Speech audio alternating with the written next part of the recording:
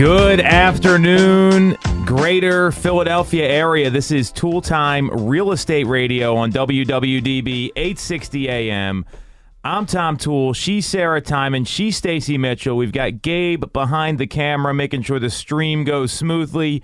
And again, we all work with the Tom Toole Sales Group at RE/MAX Mainline, the #1 RE/MAX team in Pennsylvania and Delaware since 2018. And we are streaming live on Facebook, Instagram, YouTube. Just Google Tom Toole Sales Group. And ladies, we got another riveting week of real estate news. We're going to start off with, I always find Gary Keller interesting. And we've got a really cool guest coming in later today from Locust Lane Brewery in Malvern. We're going to talk about what's going on with mortgage rates as well.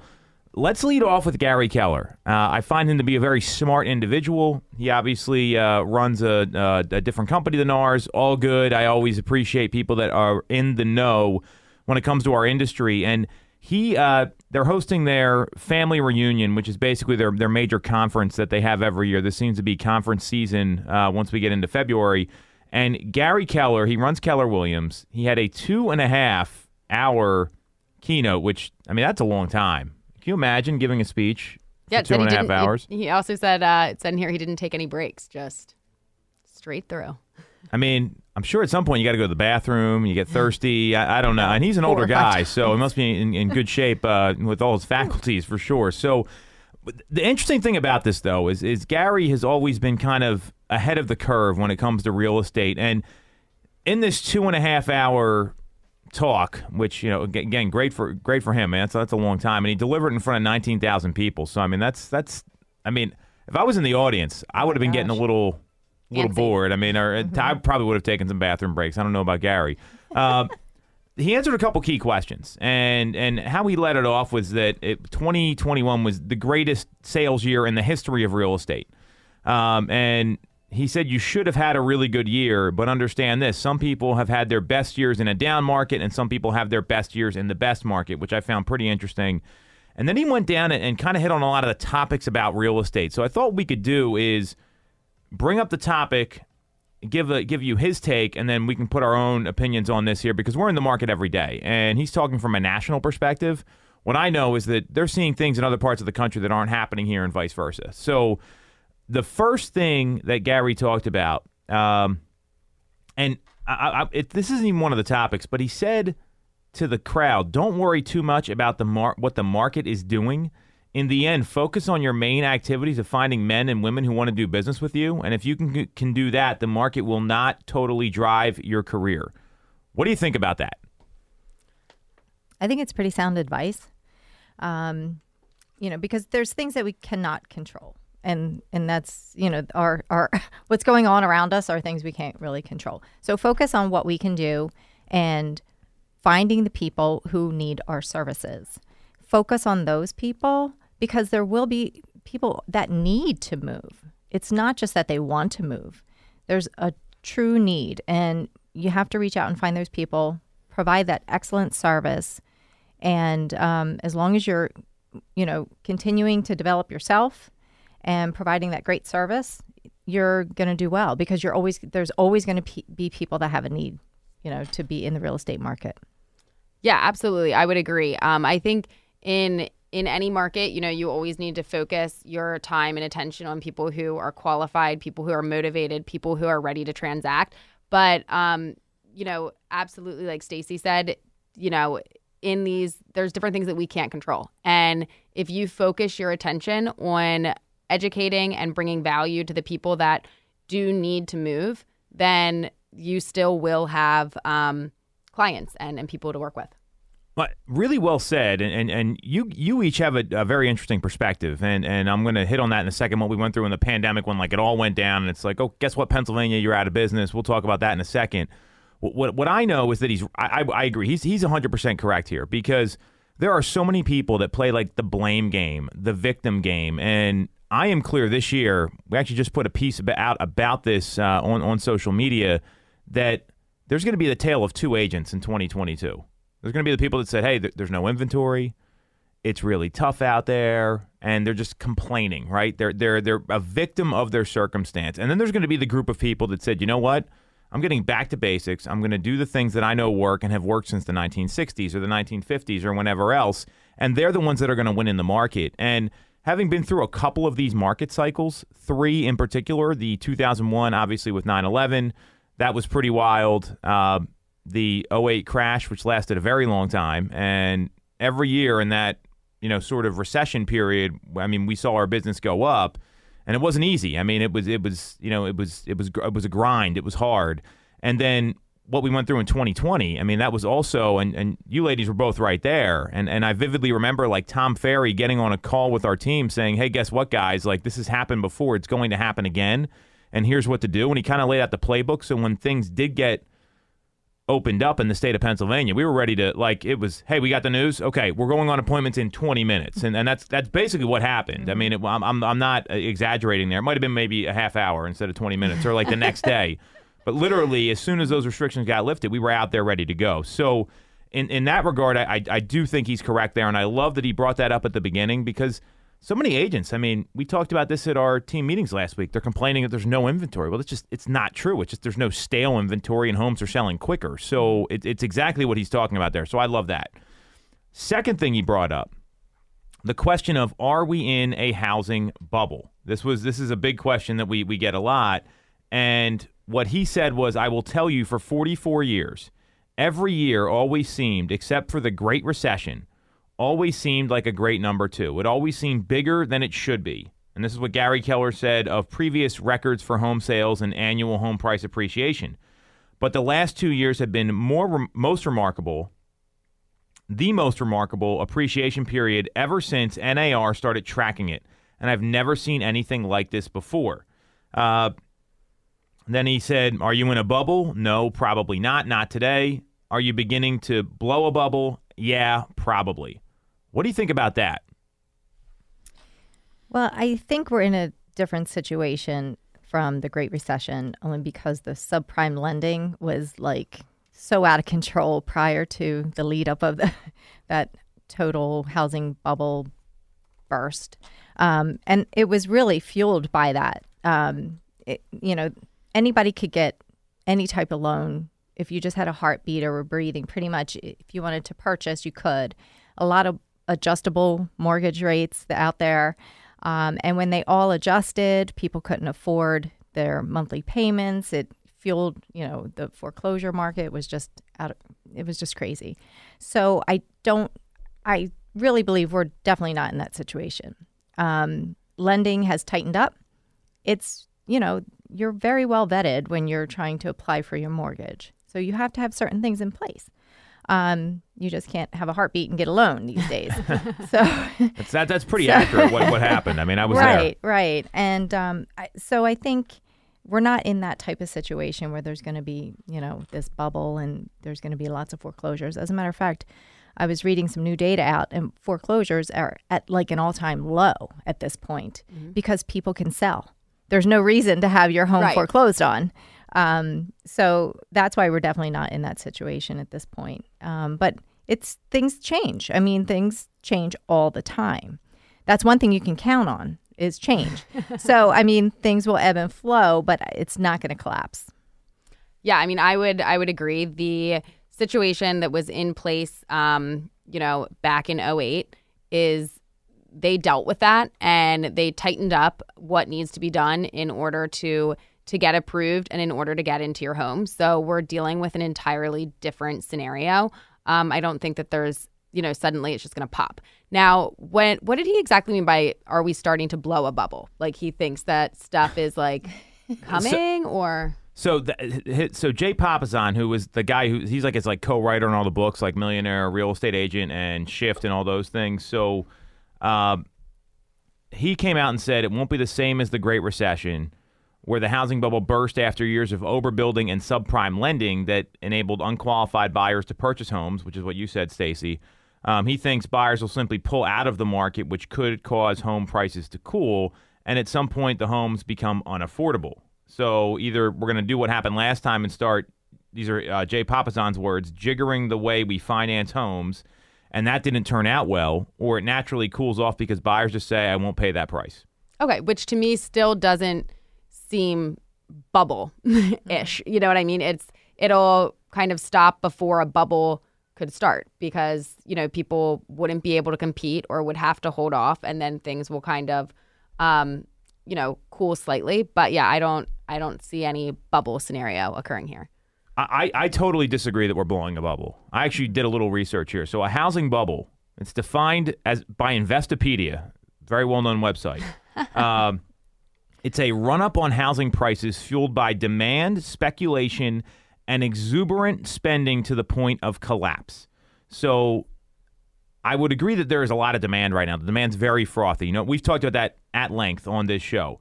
Speculation, I don't see any investors speculating right now. In fact, I see investors getting priced out of the market by end users, and at least where we are. I don't know if you guys disagree, just jump in. And exuberant spending to the point of collapse, well, housing's been more affordable than ever. We've seen the lowest rates of all time. Even now, rates, which we're going to talk about in our next segment, that rates went up above 4% last week. It's still historically very low. They go on to define it as housing bubbles usually start with an increase in the demand in the face of limited supply, which takes relatively extended periods of time to replenish and increase. And then speculators pour money into the market, which has not been happening. And then the demand decreases at the same time supply increases. So, I mean, we'd have to see a lot of homes come on the market for that to happen. We're at like a 0.75 to 0.84 month supply in the month of January in the suburbs and 1.84 in Philadelphia, meaning if no new homes came on the market, that's how long it would take for all the existing inventory to get liquidated. There's also more homes that sold than ever before last year. That's the thing. I do see the market cooling. I don't know that it's a bubble. I think it's just these people are going to buy a home, and then they're in that like 11-year cycle of living in a property, and it's going to be a little more normal. So I don't agree with that at all. Maybe, I mean, I see where he's saying maybe we're blowing a bubble, but I just don't see the data there. We'd have to see literally 6x the amount of homes to come onto the market to make it a buyer-friendly market. Right. I don't see that happening anytime soon. Not anytime soon. So, Gary, you're wrong on the second one. Let's go to number 3. So looking at inventory issues through another lens. So what Gary came out and said is in December, we had the lowest month of inventory in the history of real estate industry ever recorded. And people go, it's so hard. He said, but, I like this but, I'm not a big fan of that word, but you do realize in order to sell 6.1 million homes, you have to have 6.1 million homes to sell. So it's not that you didn't have the inventory.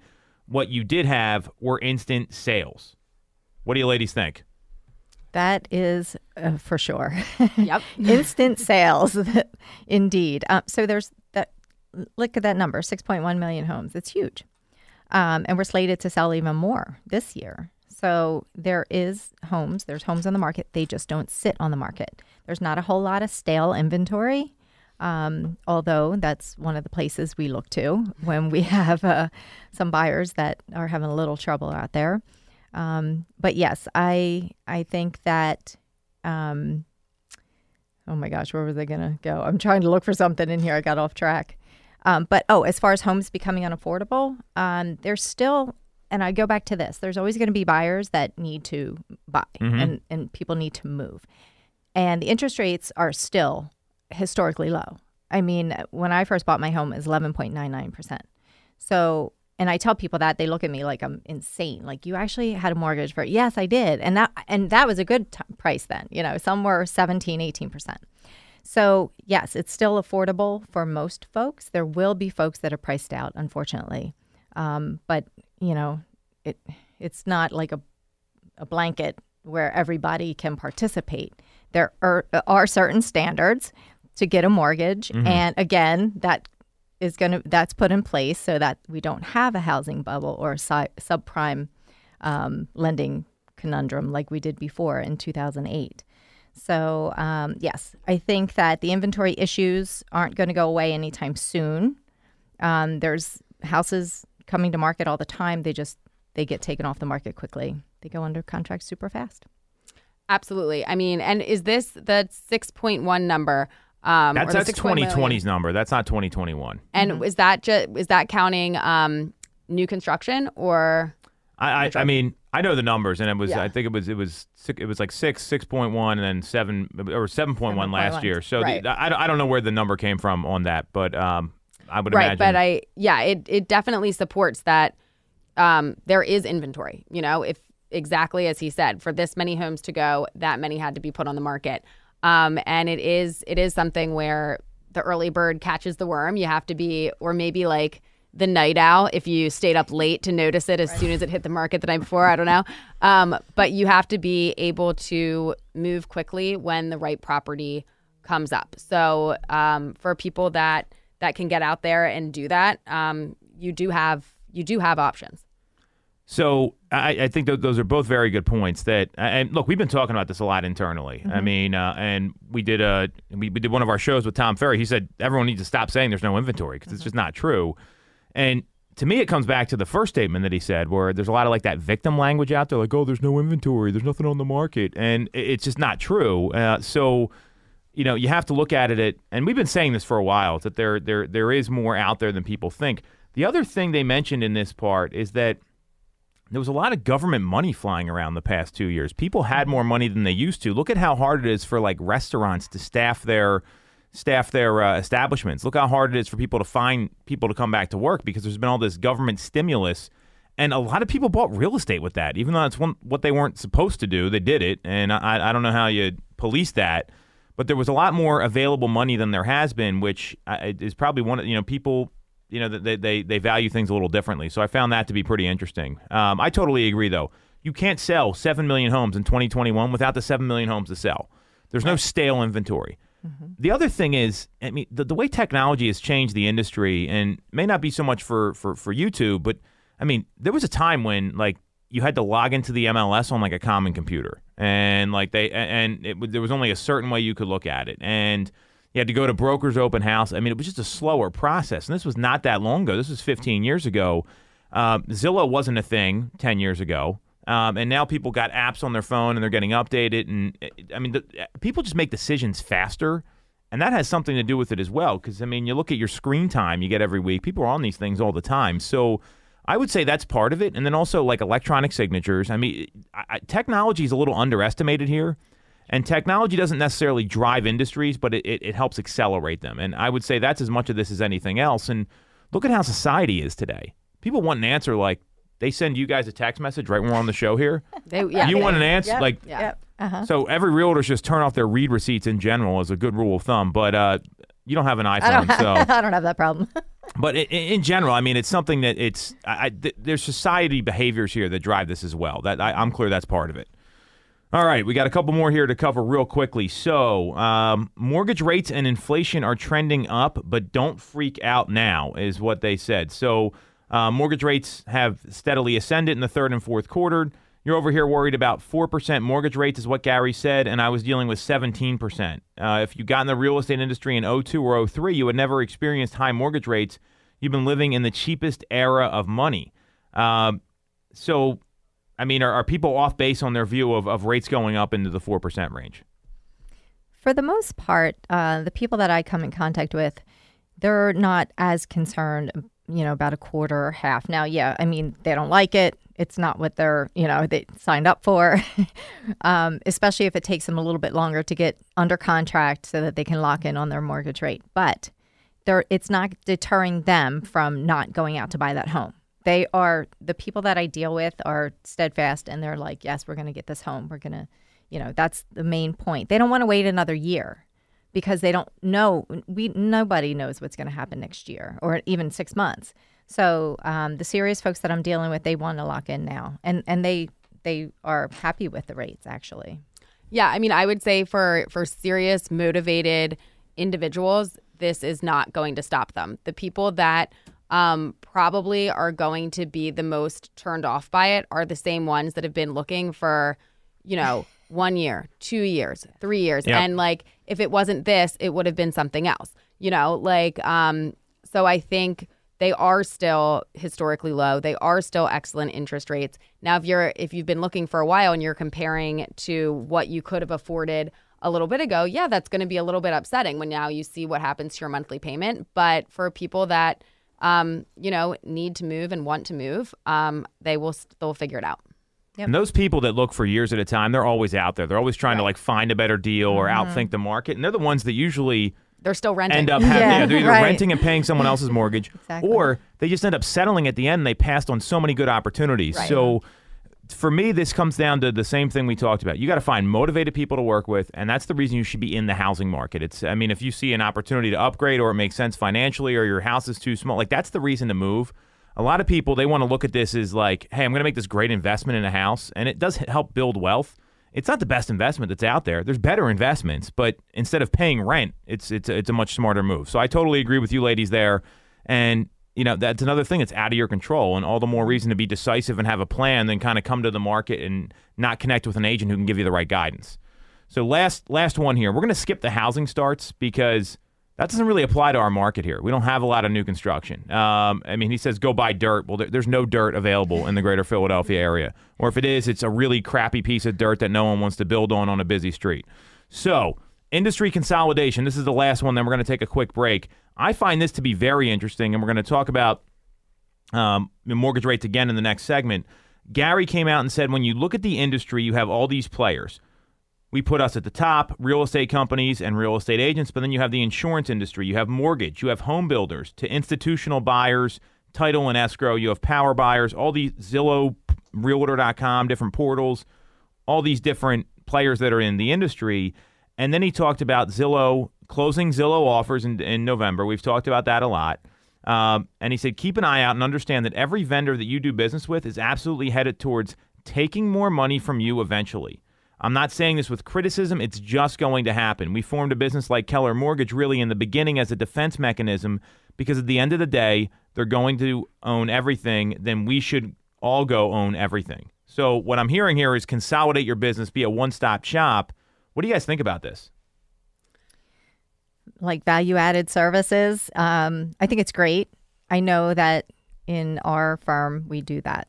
You know, we have in-house lenders and title company. It just makes everything very streamlined as far as the transaction goes for the clients. For the clients, we try to bring to them that smooth transaction so that they have less stress. It's already stressful enough moving. So whatever we can do, and that goes to the customer service part of it. So I think, don't be afraid to definitely consolidate those services, because I like what he said about everybody's part of the real estate market. Everybody, if you think about it, even contractors. 17% of the GDP is real estate. Yeah, more huge. than energy. Everyone forgets this. It's huge. Yeah, there's definitely a huge trickle down there for all the players that are involved. I would say when you work with people that you know, you like, you trust, and that they can bring a streamlined process to that transaction, absolutely utilize that and bring value to your clients. In terms of, knowing that different parties out there that you work with, there are some things that that could be a good fit for you now. And maybe in a couple years, if they do start taking bigger pieces of stuff, maybe that isn't such a great fit anymore. So it is important to we talk about this a lot, diversifying your buckets and having different sources that you use in order to find new clients and to work with people. So absolutely continue to do that, and know that not everything that you work with today is who you would necessarily work with down the line. But if it works, whatever brings that streamlined process, utilize that and then figure it out as time goes by. Well said. And I'll add on to that real quickly that if you're not making it a more streamlined process for the consumer, you're going to lose. Like that. And anytime we have a situation where they get like the outside vendor, it never goes well for the consumer. The control you have of picking, all right, this is the mortgage person I recommend working with because they do a really good job, or this is a title person that I know is going to close on time, or the insurance person who's going to pick up the claims, and all these different, here's the contractor that's not going to leave you hanging when the job's half done. Those, when they use other people, it doesn't work out because we've seen it all before. And to your point, Stacey, a lot of stuff comes through the realtor, and that's where I'm clear the most savvy organizations, which we're doing internally, are building these out. So we have all these trusted vendors. So literally the consumer's got to show up. We've got to show them the value prop. And then from there, they can go have a smooth and easy transaction and move into their home, because that's what everybody wants.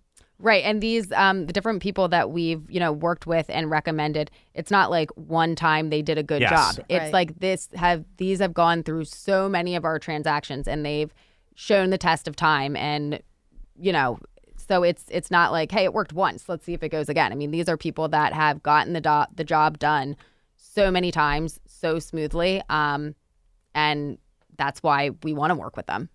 Well, there's a lot of pressure on them too, because if they screw up the relationship with us, well, guess what? I mean, they're losing a lot of opportunities there, because that's our reputation online. It's our name brand on the line. So that to me is where you're going to see organizations and teams and brokerages grow, where it's like literally a one-stop shop, because that's what consumers want. They don't want to deal with all the nonsense. They want to make it easy. They want to pay a fair price, and they want to get the home in a lot of cases. Oh yeah. Mm-hmm. All right, so we're going to take a quick break, and we're going to come back. We're going to talk about mortgage rates going over 4% real quickly, and then we've got Tom Arnold here from Locust Lane Brewery in Malvern. Very excited to have him on. This is Tool Time Real Estate Radio on WWDB 860 AM.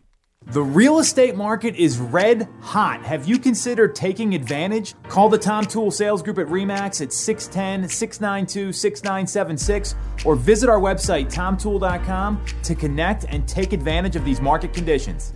Buying a home or already own one? We can help. I am Kevin Hamill from Alliances Insurance Agency. If you haven't reviewed your policies in the last 3 years, now's the time. New home buyers, there are a number of ways that we can help you get to that settlement table.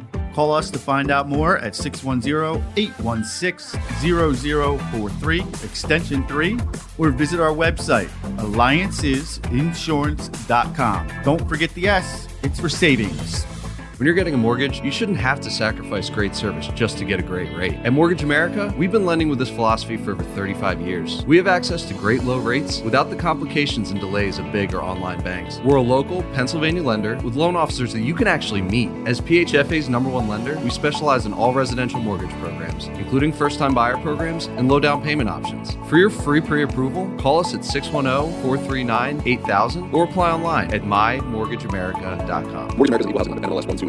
Have you considered a career in real estate? Do you want control over your income? Whether you have a license or not, call us today at 610-692-6976 or visit tomtool.com. Join our team, the Tom Tool Sales Group at RE/MAX Main Line.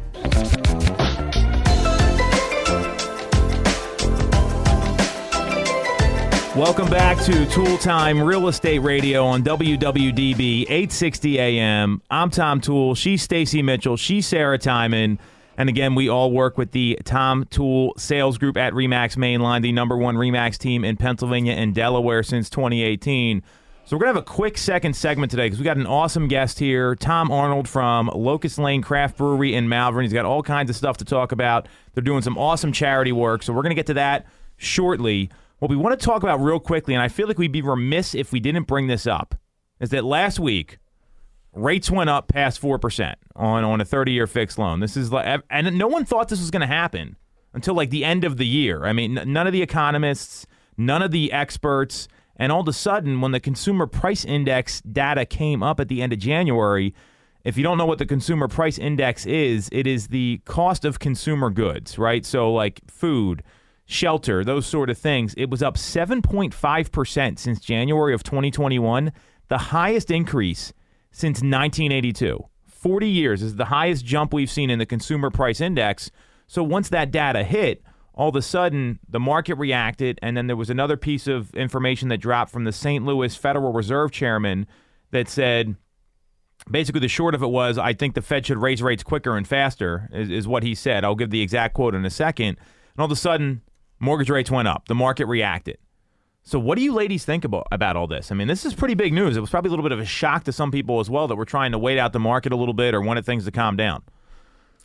Yeah, I mean, I think it's not surprising that they went up. It is surprising how quickly and where will it go next. I think what we also need to keep our eye on with this is that sometimes the market reacts, quickly, and then if you give it a minute, it'll kind of settle back down again. Agreed. So we'll have to see kind of where this goes after this initial boom came out here to kind of see if they're going to flatten out or at least not continue to rise. But it is surprising how quickly out of the gate these really flew up. Yeah, I agree. Although I haven't heard much in my circle of clients that I'm dealing with that they were too concerned about it. So I think their focus is just getting the house. That's really what I think their focus is. But yeah, it definitely the markets react to every little thing, every tweet that comes out. It could the market dropped 500 points. So it's true. So the market reacts, and like Sarah said, when people have a minute to think about things, it levels out. There has been so much money pumped into the economy with all the federal spending. So I think that the federal government has to, raise the rates, see how the market's doing, see what's going on as far as the economy. Is that going to quell the inflation at this point, or is it still going to continue to rise? There's a lot of stuff going on in the world, if you haven't heard, but Yes. So that could increase inflation. So I think it's just going to be a roller coaster ride for a little bit, and we'll just have to, it's one thing we really can't control.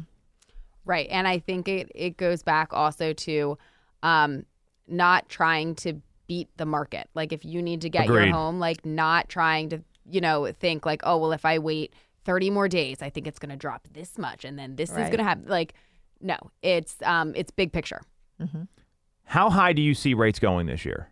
Because this is past where a lot of the predictions were. A lot of the predictions were like high threes, like maybe like 3 3/4.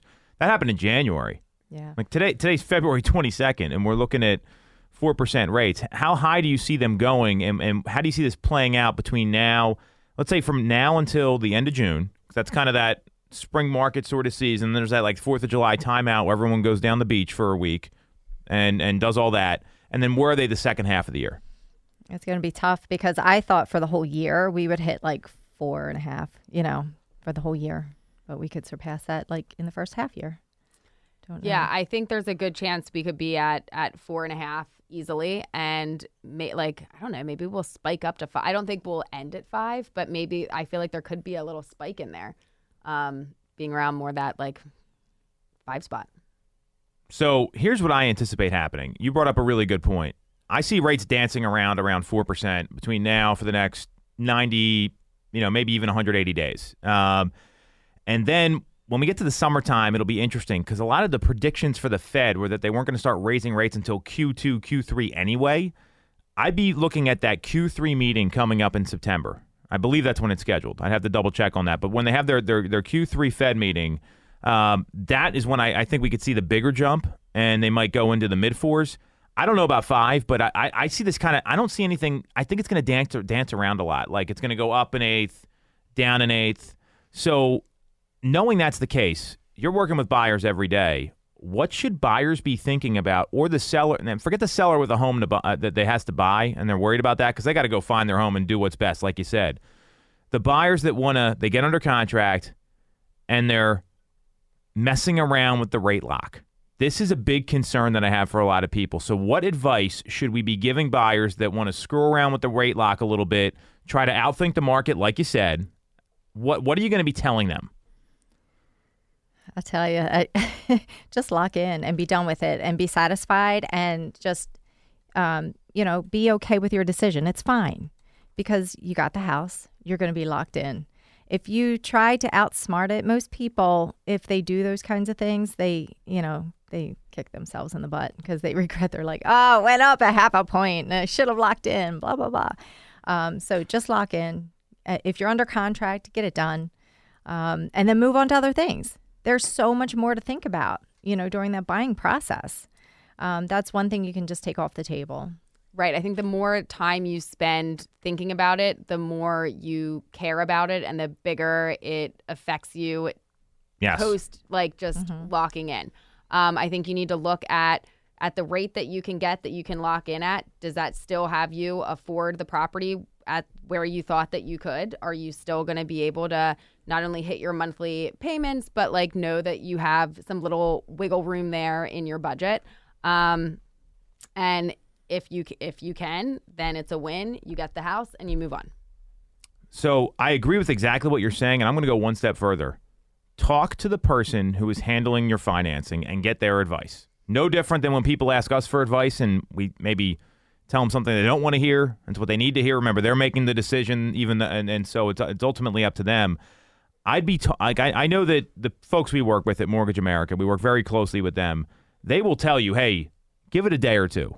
The market may come down. Here's what I'm seeing. Here's what our investors are telling us. Versus, I'd lock right now because there's some headwinds that are happening. I mean, you can even look at like the overnight trading windows and see what happens there. Now, the rates don't go up after 5 o'clock. So if you see the market moving after 5, well, you might want to lock in that night and just email your lender. So to me, it's about constant communication with the lender. And if they can't answer that for you, it's time to find a new lender who can give you the right guidance, because this is a big financial decision. And to correct myself here, so the Fed meeting is it's September 20th. So I was right, in September. That to me is going to be the key meeting. They have one coming up in about 3 weeks, and it'll be interesting to see what comes out of that. I don't know if they're going to raise rates then. I would imagine at the June 14th and 15th meeting, we're going to see a rate hike then. That's kind of my predictions here from everything I've read, and certainly I don't make the decisions the Fed does. But I not only lock in right away if you feel good about it, but make sure you're talking to your lender. Because if you're not getting advice from a professional and you're trying to figure it out on your own, that's like going to the doctor and trying to diagnose yourself. And you're like, I think I hurt my knee. And when you might have like a problem with your like Achilles, right? It just doesn't make any sense. Right. And I mean, if you're like, talk out different options with your lender. I mean, if you want to like buy down your rate or like, there's different options there that you can discuss with them and, just talk it through and figure out what makes sense. But again, just like you said, Stacey, I mean, don't overthink it. So rates are up. Don't mess around locking it in. We're going to leave it there. We're going to take a quick break. We're going to come back. We've got Tom Arnold here from Locust Lane Craft Brewery in Malvern. I've had the beer. It's delicious. We're going to get into all that. And before we break real quickly, if you want to give your clients advice like we just explained about when to lock in a rate and you're thinking about getting into the real estate industry, check out our scholarship program. It's realestatescholarshipprogram.com. There's no cost involved, and we'll get you through all the training. This is Tool Time Real Estate Radio. We're coming back in a couple minutes on WWDB 860 AM.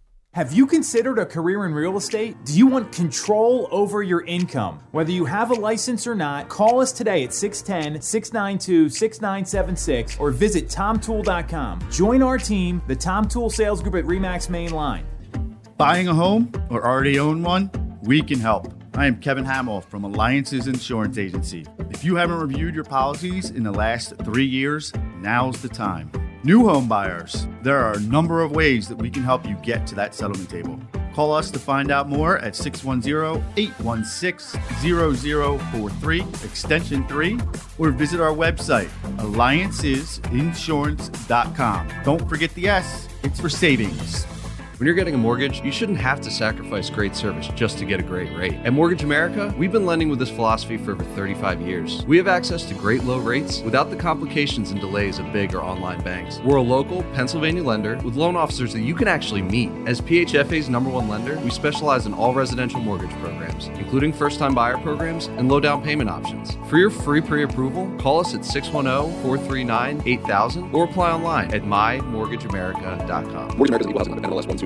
The real estate market is red hot. Have you considered taking advantage? Call the Tom Tool Sales Group at RE/MAX at 610-692-6976 or visit our website, TomTool.com, to connect and take advantage of these market conditions.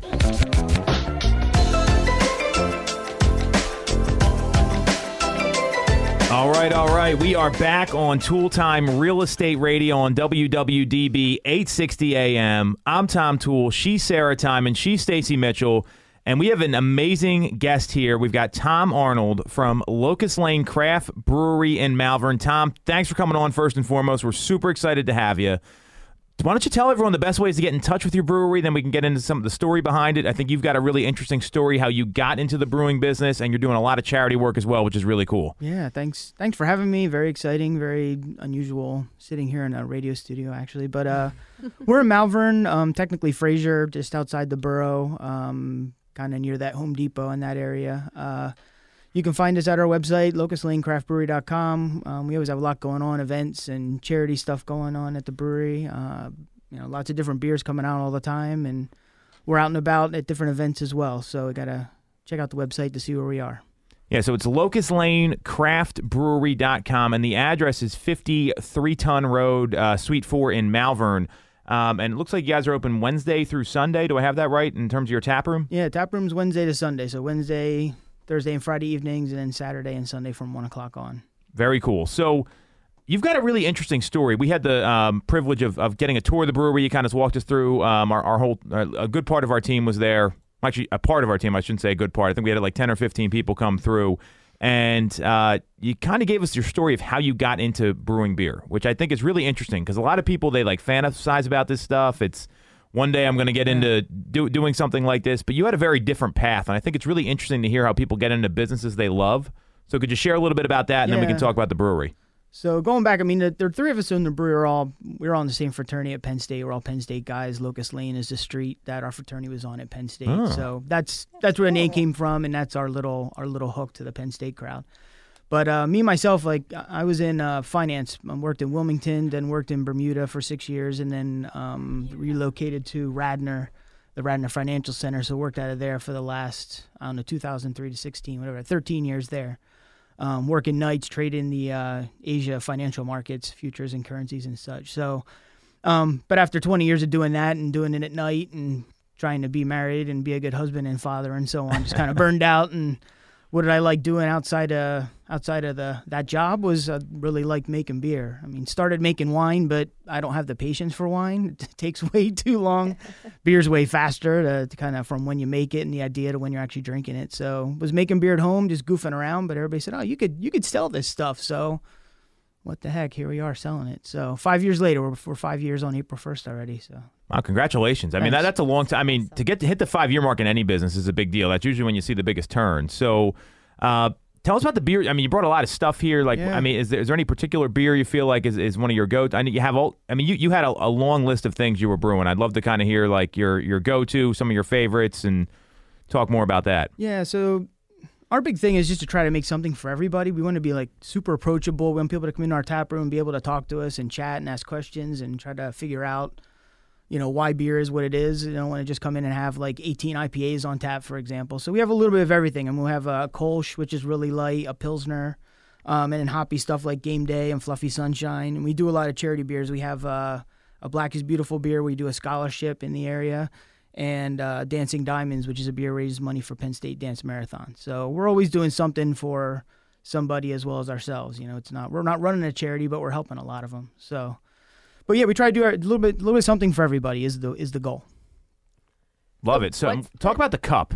Sorry, I didn't mean to cut you off there. So the community cup. So we were always doing stuff for charities. We're involved in Exeter Regional Chamber of Commerce, and they set us up with charities that we raise money for every month. And back in the day, we would, pre-COVID, I guess BC, if you will,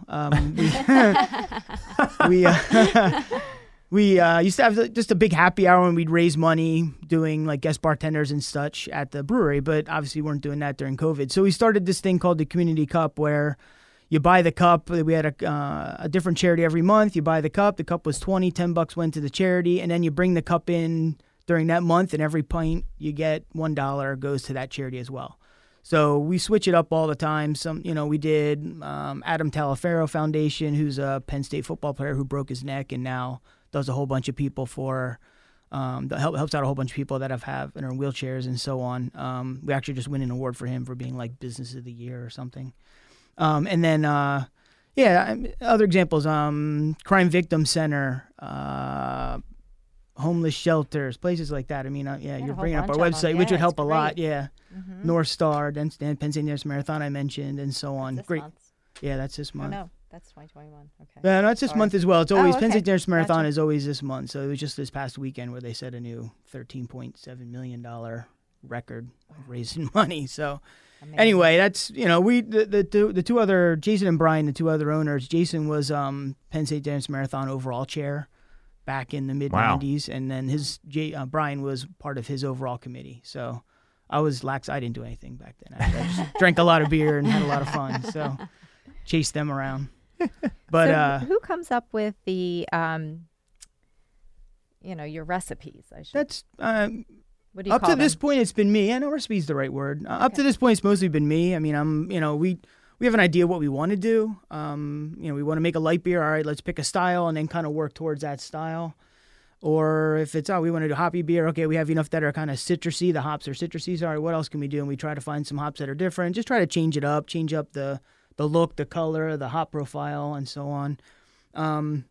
Like our Kolsch was something I was making in my garage that everybody loved, so I just did exactly the same thing, and it turned out actually better in our better equipment. So that's, unfortunately it's not in cans, so I didn't bring it. But the Pilsner, which is another light beer, is a cool story. We went to visit, my wife has a friend that lives in Switzerland, which she was right across the border from one of the big hop growing regions in Germany.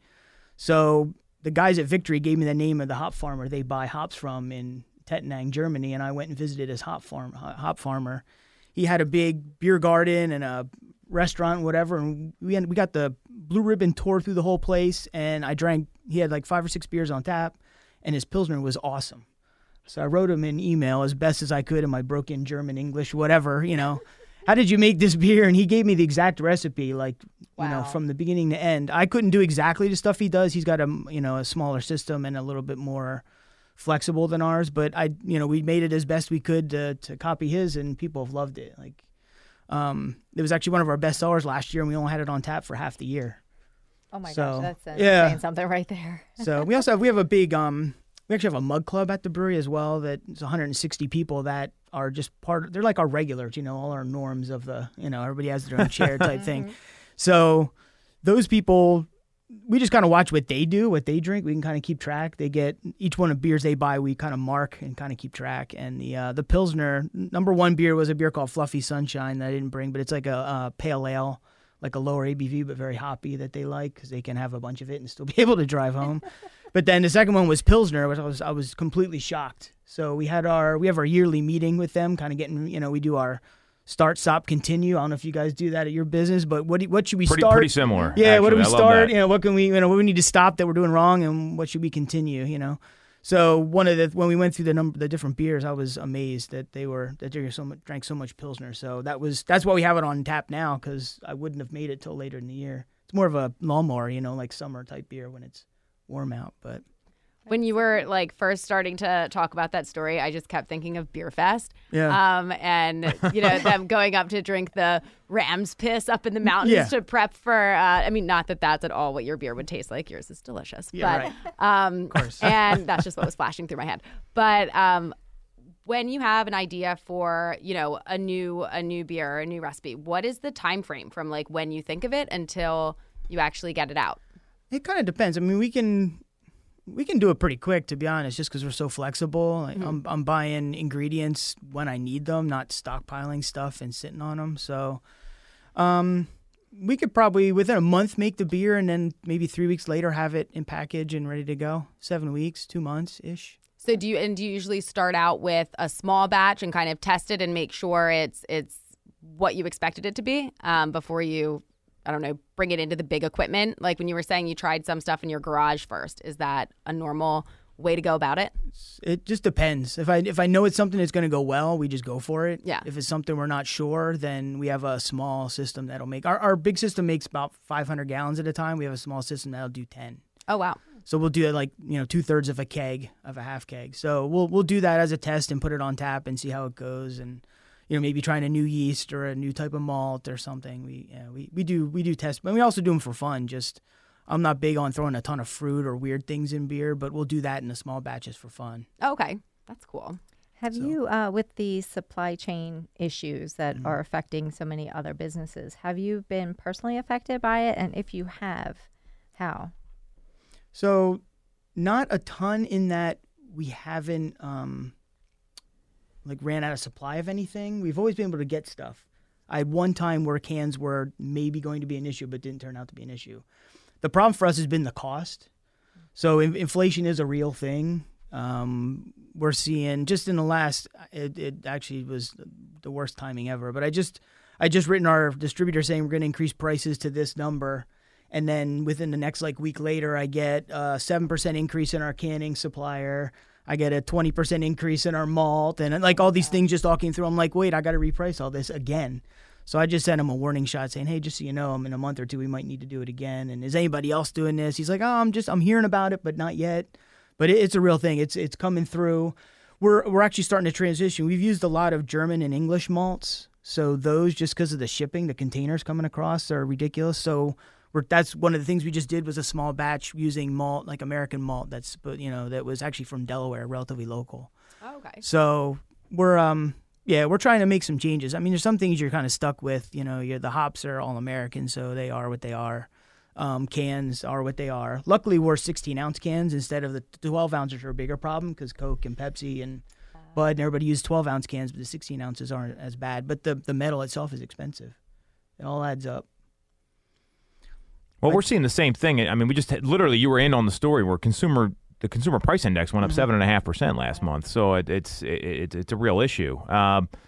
I'd love to hear more about the scholarship you're doing. I love when companies do this stuff and actually give back. And I mean, Malvern's a very tight-knit community. I used to work down the street in high school from where you guys are located. So why don't you tell people a little bit more about the scholarship? Because I'm on your website here checking it out. I thought it was a pretty cool thing that you're doing. Yeah, so the whole Black is Beautiful thing started last year when all the protests and stuff were going on. And there was a brewery down in Texas that said, we're going to do a Black is Beautiful beer.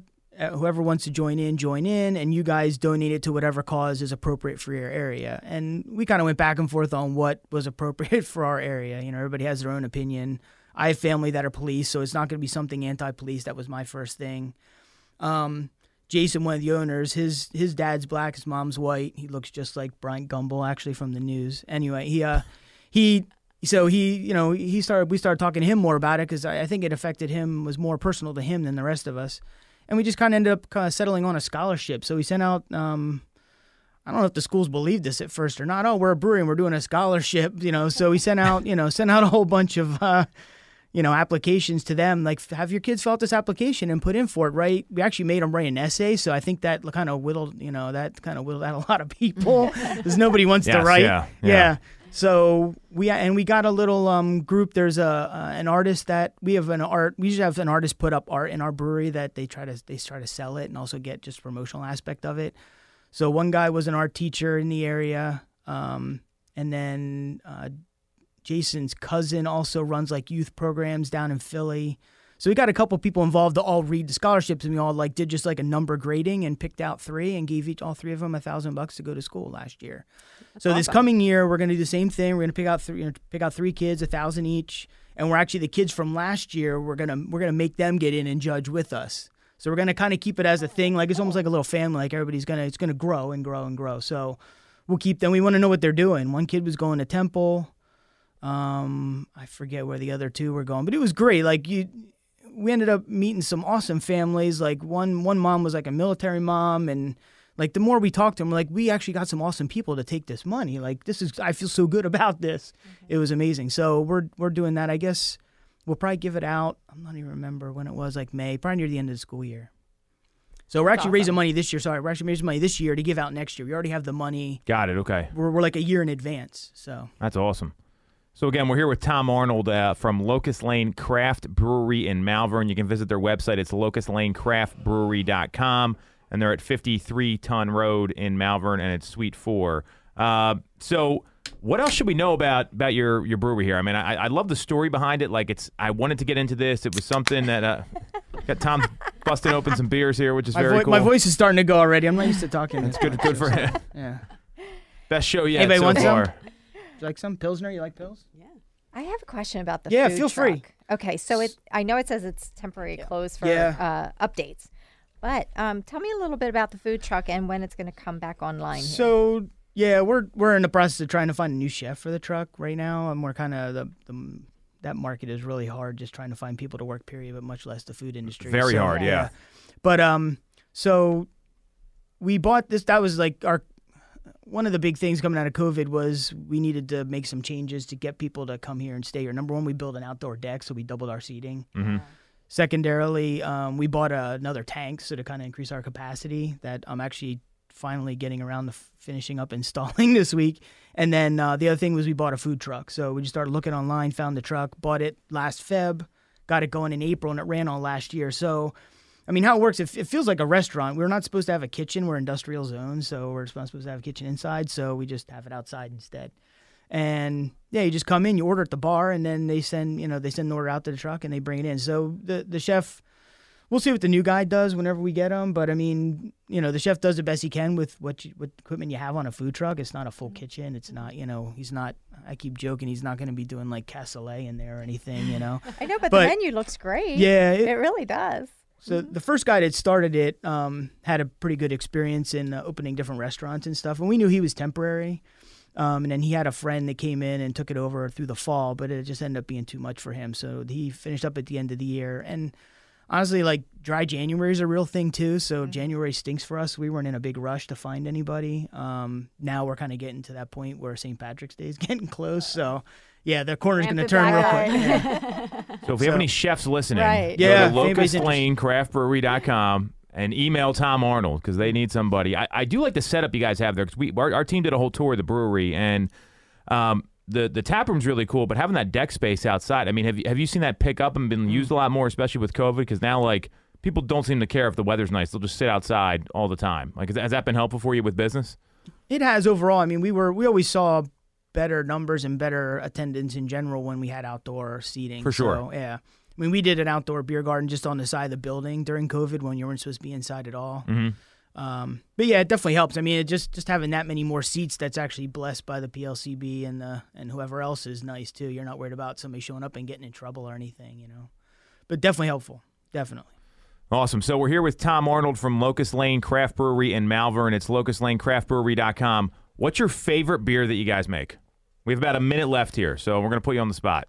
Honestly, the one I'm most proud of is the Kolsch by a long shot. Like, it's actually, and this is just a general advice for anybody going to a brewery. You go to a brewery, find the lightest thing they have on tap and try that. And if that tastes good, everything else is going to be good. Because if there's any problem, you'll see it in that beer.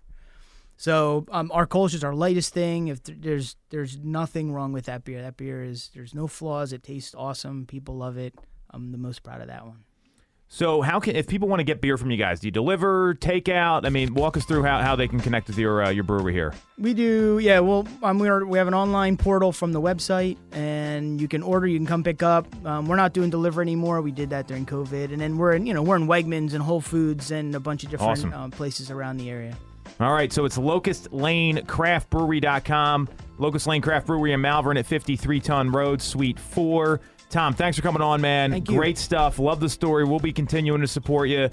This is Tool Time Real Estate Radio. You want to follow Stacy, you can follow her at the number 2 Mitchco, 2 MITCHCO. You can follow Sarah at Ty_Time, TY_TYTIME. This is all on Instagram. You can follow me at TomTool3RD, at TomTool3rd. Again, we all work with the Tom Tool Sales Group at RE/MAX Main Line, the number 1 RE/MAX team since 2018 in Pennsylvania and Delaware. We're streaming live every week. Thanks for tuning in. This is Tool Time Real Estate Radio, signing off.